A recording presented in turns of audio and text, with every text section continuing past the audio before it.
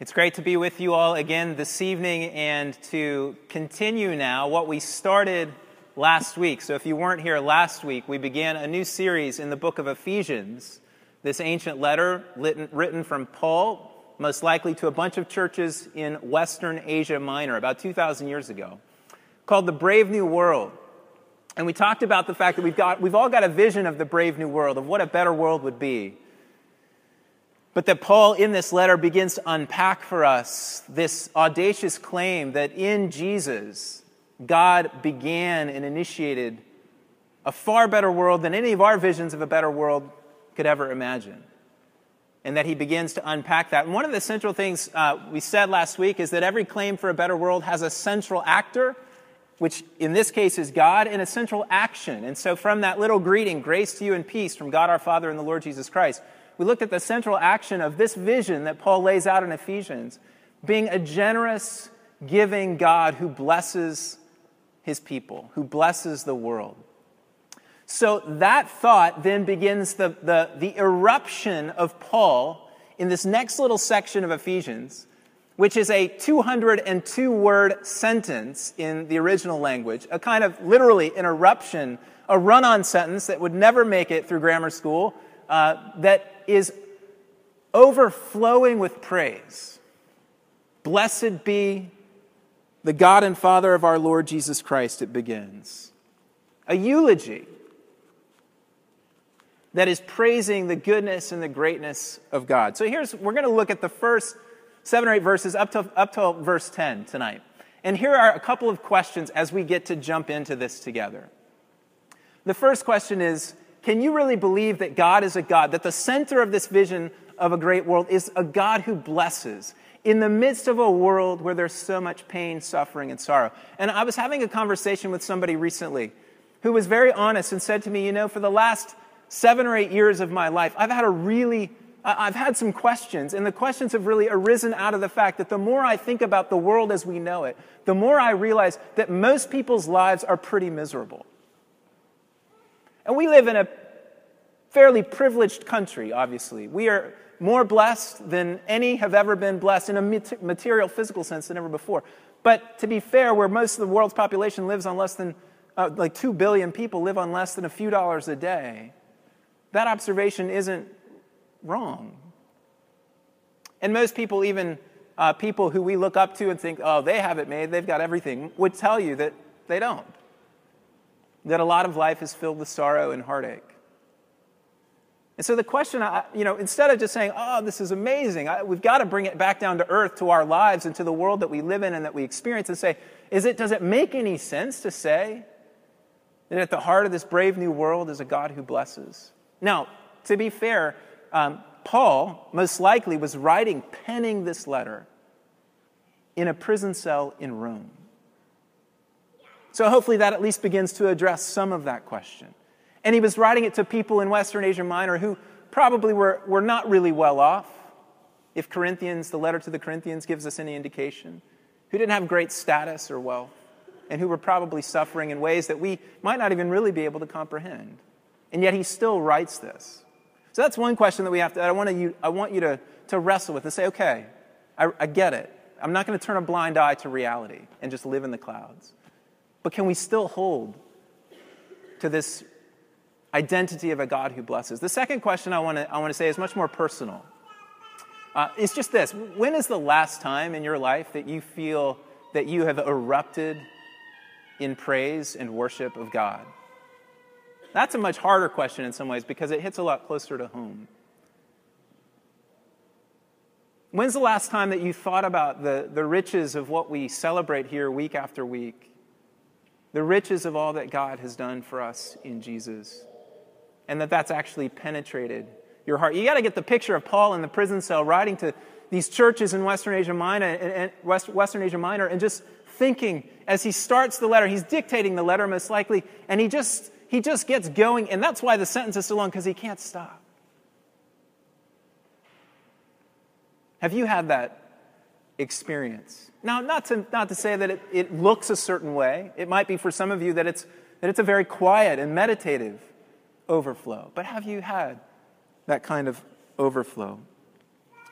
I mentioned some idols of Boston last week. Well, Boston, obviously, one of them is education or knowledge, and the dominant mode in the world of education is to withhold your commitment until such time as you've understood everything perfectly. It's the position of the academy, scrutiny, doubt, until you can prove it beyond the shadow of a doubt. And what that does is it keeps us at arm's length from these things. And I just wonder, does that describe anybody here where you're kind of interacting with God in some way, but you're really pushing him at a distance, scrutinizing, questioning, not in a way that's faith-seeking understanding, but in a way that says, look, I'm in the judgment seat here, and until I get a clear picture, I'm not going to come around. So that's just a personal thing to keep in mind. When Paul writes this sentence to those churches, he's deeply seeking to evoke a cognitive and an emotional response in the hearts of those who receive this letter. I hope, as we look at it, that God, through Paul, will do the same in us. So here's the overarching claim. So how does he evoke this response? He gives an overarching claim in verse 3, and then he substantiates that claim with 3 particulars in the next 7 verses. And here's the overarching claim, verse 3. Blessed be the God and Father of our Lord Jesus Christ, who has blessed us in Christ with every spiritual blessing in the heavenly places. So what do we say about this? This is like, you can't say anything more. You can't really fit any more information or blessing into a sentence like this. He's blessed us. That's how it begins, with every spiritual blessing. Now, every spiritual blessing means the blessings in the realm of the life in the Spirit, the life of God, the power of God, the love of God, the forgiveness of God, the purpose of God being poured out upon you. There is no part of the life of God in the Spirit that he has not given to us, to you. In the heavenly places, what do we make of that? In Ephesians, we see both there are things in heaven and things on earth. Now, heaven isn't just the place where God is, but there are powers and authorities and rulers, these spiritual forces at work in the heavenly realms. And yet at the highest of the heavenly realms, there is a ruler, a king, Jesus, as he'll go on to at the end of this chapter. And by his blessing us through the Spirit, we have been united with that highest heavenly realm where there is no thwarting, no diminishing of the will of God. Now, some of you are sitting here thinking, man, I wish God would have blessed me more in the physical realm. I wish I had more of this or more of that. And sometimes it's true that the Christian gospel gets turned into a kind of, well, you're going to get what you need and you're going to get what you want and you're going to get more of it because you come to God and you start to listen to him. Now, I don't want to put these things off against one another. The spiritual blessings in the heavenly realms are not disconnected or necessarily meant to contrast with the physical blessings. As we look next week, he talks about our inheritance, which is nothing less than the new heavens and the new earth, which is physical. But the inheritance now, the blessings now are often more the ruggedness of the cross, the heartaches and the trials, that paradoxically become the means by which we know more of the fullness of God himself. And if we start to complain and yell and scream at God that we haven't gotten this or that or the other thing in the physical realm, it says something that we haven't yet really understood, the fullness of his blessing for us in the spiritual realm. Now, I want to qualify that and just say, obviously, there are aches and pains and heartaches and needs for us in the physical realm. God cares about those things. We long to be a community that works to see healing and blessing in those areas of people's lives because we believe in a God who cares about your whole life and person. But in this case, the comprehensive scope of this opening, launching statement is that you've been blessed with every spiritual blessing, the life of God by the Spirit, in every way imaginable. And the last thing he says in this opening claim is it's all in the Messiah, in Christ. That you have these blessings because of your union with and your incorporation into the Messiah, the true King, Jesus himself. That's the sphere in which these blessings are poured out. And they pour upon you because you're united with him by faith. So that's the opening kickoff for this eruption of praise. And then he substantiates it with 3 particular blessings. Verses 4 through 6 comes next. So we're thinking great, right? At this point, great. God is blessing us with every spiritual blessing. And here we go. Even as he chose us in him before the foundation of the world, that we should be holy and blameless before him in love, he predestined us for the adoption through Jesus Christ, according to the purpose of his will, to the praise of his glorious grace, with which he has blessed us in the beloved. Quoting Apollo 13, Houston, we have a problem. Paul begins to unveil these blessings. But right when we hear these words about election, chosen, predestined, chosen, marked out beforehand, it starts to ring off some kinds of dissonances and so on. I want to address those in just a second. Let's just look first at what does Paul say? Here's what he says. In eternity past, before the foundations of the world, that God, according to his will, chose us, marked us out beforehand in the Messiah to be his sons and daughters in Jesus. And let me say something about this, and we've got to really tread carefully here, so I want you to walk with me through this. There's a corporate dimension to this chosenness, right? Paul is not thinking as a 16th or as a 17th century Calvinist. He's thinking as a first century Jew who has in his mind the chosen people of Israel, called my son in Exodus chapter 4. And he's saying in a radically shifted way that this election of the people of God, which was upon Israel, is now culminated and fulfilled in the Messiah, Jesus, the true representative of Israel, and all of those who have been grafted into him by faith. So there's a corporate dimension to this that needs to be upheld, but there's also an individual dimension that I would like to say cannot be denied here, in that the benefits of this text that are applied are not applied to a corporate entity, but they're applied to individuals. Adoption. You become a daughter of God. You become a son of God. You become one of his family. Redemption. Forgiveness of sins, as we'll look at in a moment. You receive these things in an individual sense. Now, why do we have such a wrestling problem with this? And here's one of the reasons why sometimes this doesn't come as like erupting to praise. It just leads us to more questions and confusion. But here's something I would throw out to you. One of the reasons is because we take this teaching about election and we rip it out of its native soil in the biblical narrative and text. And then this is what we start to do. We subject it to philosophical scrutiny. And it begins to offend our sense of freedom. Or we subject it to theological rigidity. And it begins to offend our sense of justice. Why these people and why not those people? And we start to press that under a rigid grid. And it leads our minds to kind of go nuts a little bit. Here's the deal. When we hear about this thing called election, what we typically do, at least in our context, is we demand an explanation. We say this is a phenomenon that demands an explanation. But here's the thing. Scripture never gives us an explanation. All we get here from Paul is humble celebration. Humble celebration. I take comfort from these words from John Stott, written in 1979, in his commentary on Ephesians. He says this.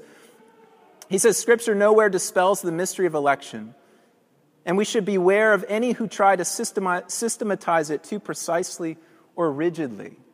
It is not likely that we shall discover a simple solution to a problem which has baffled the best brains of Christendom for centuries, of which I am not one, to be clear. This teaching, which causes us stumbling, is a mystery to be approached, to be laid before, to walk up to in awe in front of. Not a problem to be explained. It runs through the entire story of God. It starts with Abraham in chapter 12 of Genesis. I called Abraham to be my child, my son. Then moves to Israel, then moves to the Messiah, then moves to all of those who've been gathered into the Messiah. It runs through every aspect, every layer of the New Testament text. So if you're sitting here thinking, well, Mark, this is just one of Paul's things. This is Paul. I'm not a Paul person. But actually, Peter talks about the elect exiles who've been scattered. And Jesus, what does he say? You did not choose me, but I chose you to go and bear fruit. John 15:16. The brave new world that Paul is beginning to unpack here, we learn very quickly as 21st century modern Americans or people living in America, we learn very quickly that it's not a world that we can fully grasp or understand cognitively, which is tough for us in Boston. Instead of explanation, we get humble celebration. The Anglican Church has the 39 Articles of Religion written in 1571, and Article 17 deals with this idea of election. And it says that this teaching is full of sweet, pleasant, and unspeakable comfort to godly persons. But then warns that when this teaching is paraded in front of those who don't yet know Jesus, that it becomes the most dangerous downfall, which can plunge us into desperation, wickedness, and perilous living. There's some wisdom in those words in dealing with a mystery like this. The celebration is simply this. Let's imagine for just a moment that you woke up tomorrow morning and you looked on your driver's license and your last name was not what your last name is now, but it was Gates. Right? Bill and Melinda decided overnight that they wanted to make you their own son or daughter. Now, let's just keep running with the thought experiment and say, would you be happy or would you be sad? Now, granted, you'd probably be both, but there'd be a sense in which you'd be elated because you had just been brought into the largest fortune ever existing on earth in a human sense. And suddenly a world of possibilities and opportunities would be open to you that had never been opened before. The celebration of this teaching of Paul's here is that you've been brought out of a position of relative obscurity and hopelessness and difficulty and placed into the family of the God who owns every last penny that Bill Gates has in his account, and then some.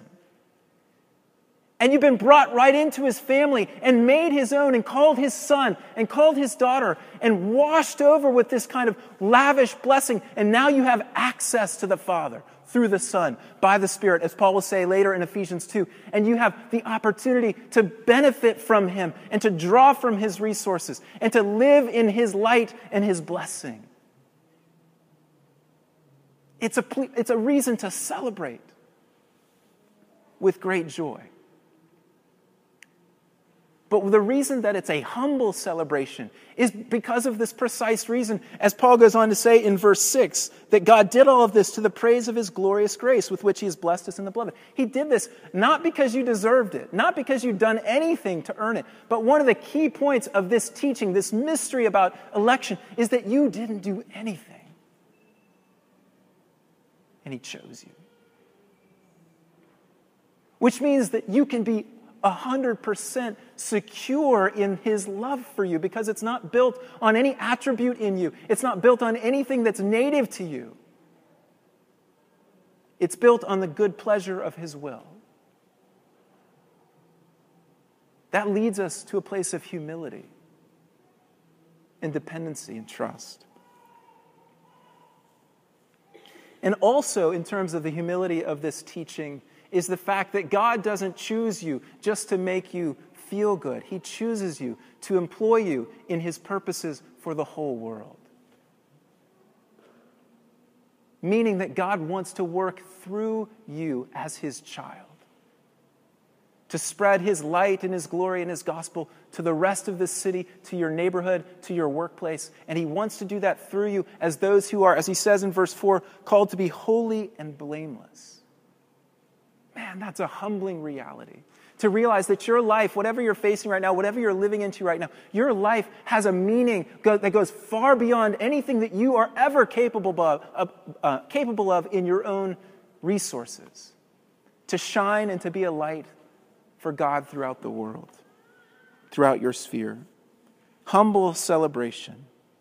Now, let me say to those of you who are here tonight and you're not yet following Jesus and you're investigating, you're thinking about this, let me say one thing that we cannot do in hearing about this mysterious teaching about election is we can't say, well, you know what? I'm not one of those, and therefore it just doesn't matter. I'm just going to reject this whole thing. That's never the way this teaching is presented or used, biblically speaking.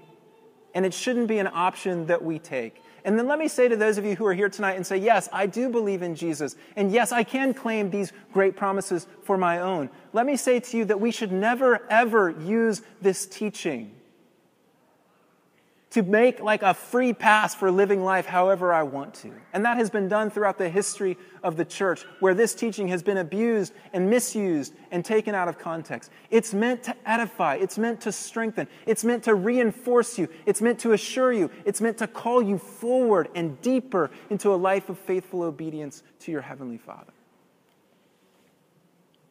Now, more briefly, the second substantiation. So that's the first and the hardest in some ways in our context.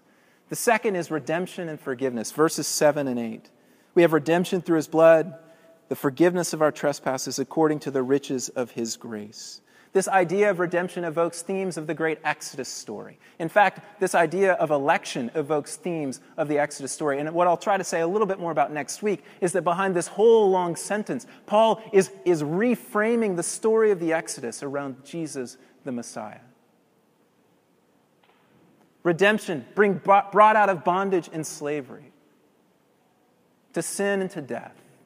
For the Israelites, it was to Egypt and to Pharaoh. For us, it's to sin and death that wreak havoc upon our lives in all kinds of ways. And what Paul is saying is you've been redeemed. You've been brought out. You've been brought out of that place where you were under a wicked master and brought into a place of life and fullness and freedom. Thanks be to God.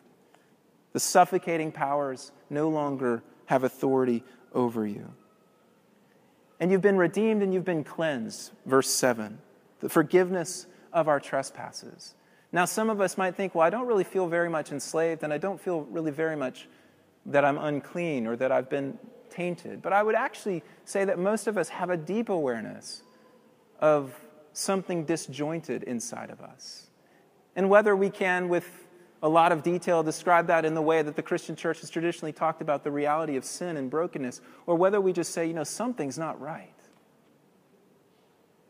There's a reality for all of us as humans that we understand something is broken. And what Paul is saying here is that this blessing is about being liberated and cleansed and freed.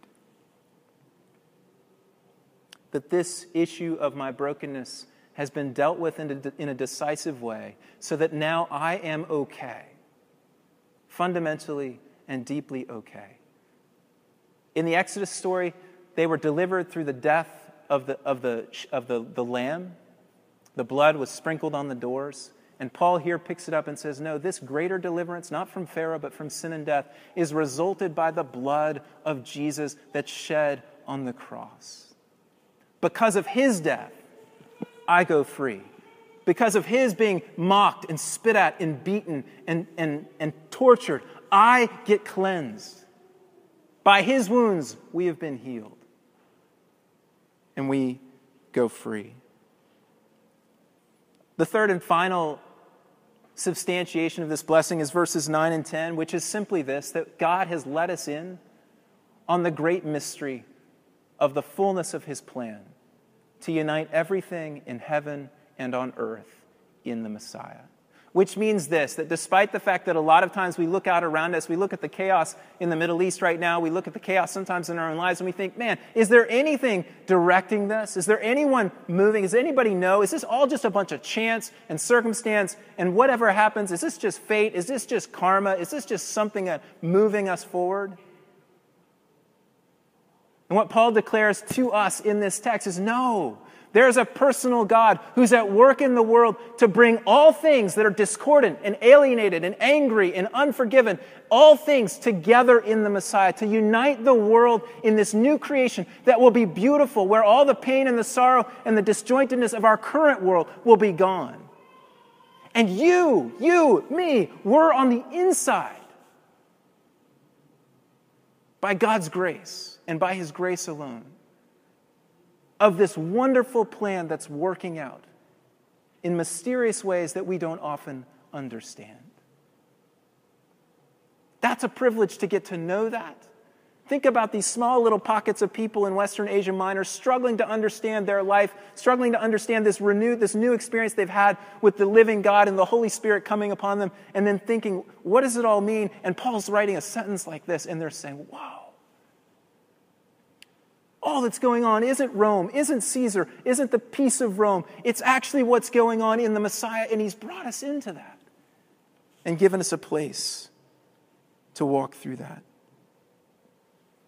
Let me end by saying this. The conclusion of this opening text, opening eruption of praise that I want us to think about is the fact that God, again, is put back at the center of the world. His glorious grace, we read that in verse 6. This was to the praise of his glorious grace. And then in verse 12 and verse 14, to the praise of his glory. All that's going on here, all the blessings that have been poured out upon us are to put God back in the center of creation, back in the center of our lives, to lift him up and to exalt him as the God, the wonderful, lavish, generous, beneficial God that he is, who pours out blessing upon his people. At the end of the story, in Revelation 22, we read that his servants will worship him as his presence fills the new heavens and the new earth. And that worship of God is what is beginning to be evoked here in this sentence of blessing. His grace in choosing us, his grace in redeeming us, his grace in forgiving us, his grace in letting us into the mystery of his plan for the fullness of time and calling us then to be a part of that mystery as we go forth and walk in a life of holiness and blamelessness worthily of the call upon our lives. Back to my two questions. Yes, God has blessed you. He's blessed you far more than you could ever hope or imagine. And Paul longs for you and for me in this brave new world to know that, to experience that, and to be put back into proper order in that we erupt and overflow in praise of his glorious, lavish grace that he bestows upon us day after day. Amen.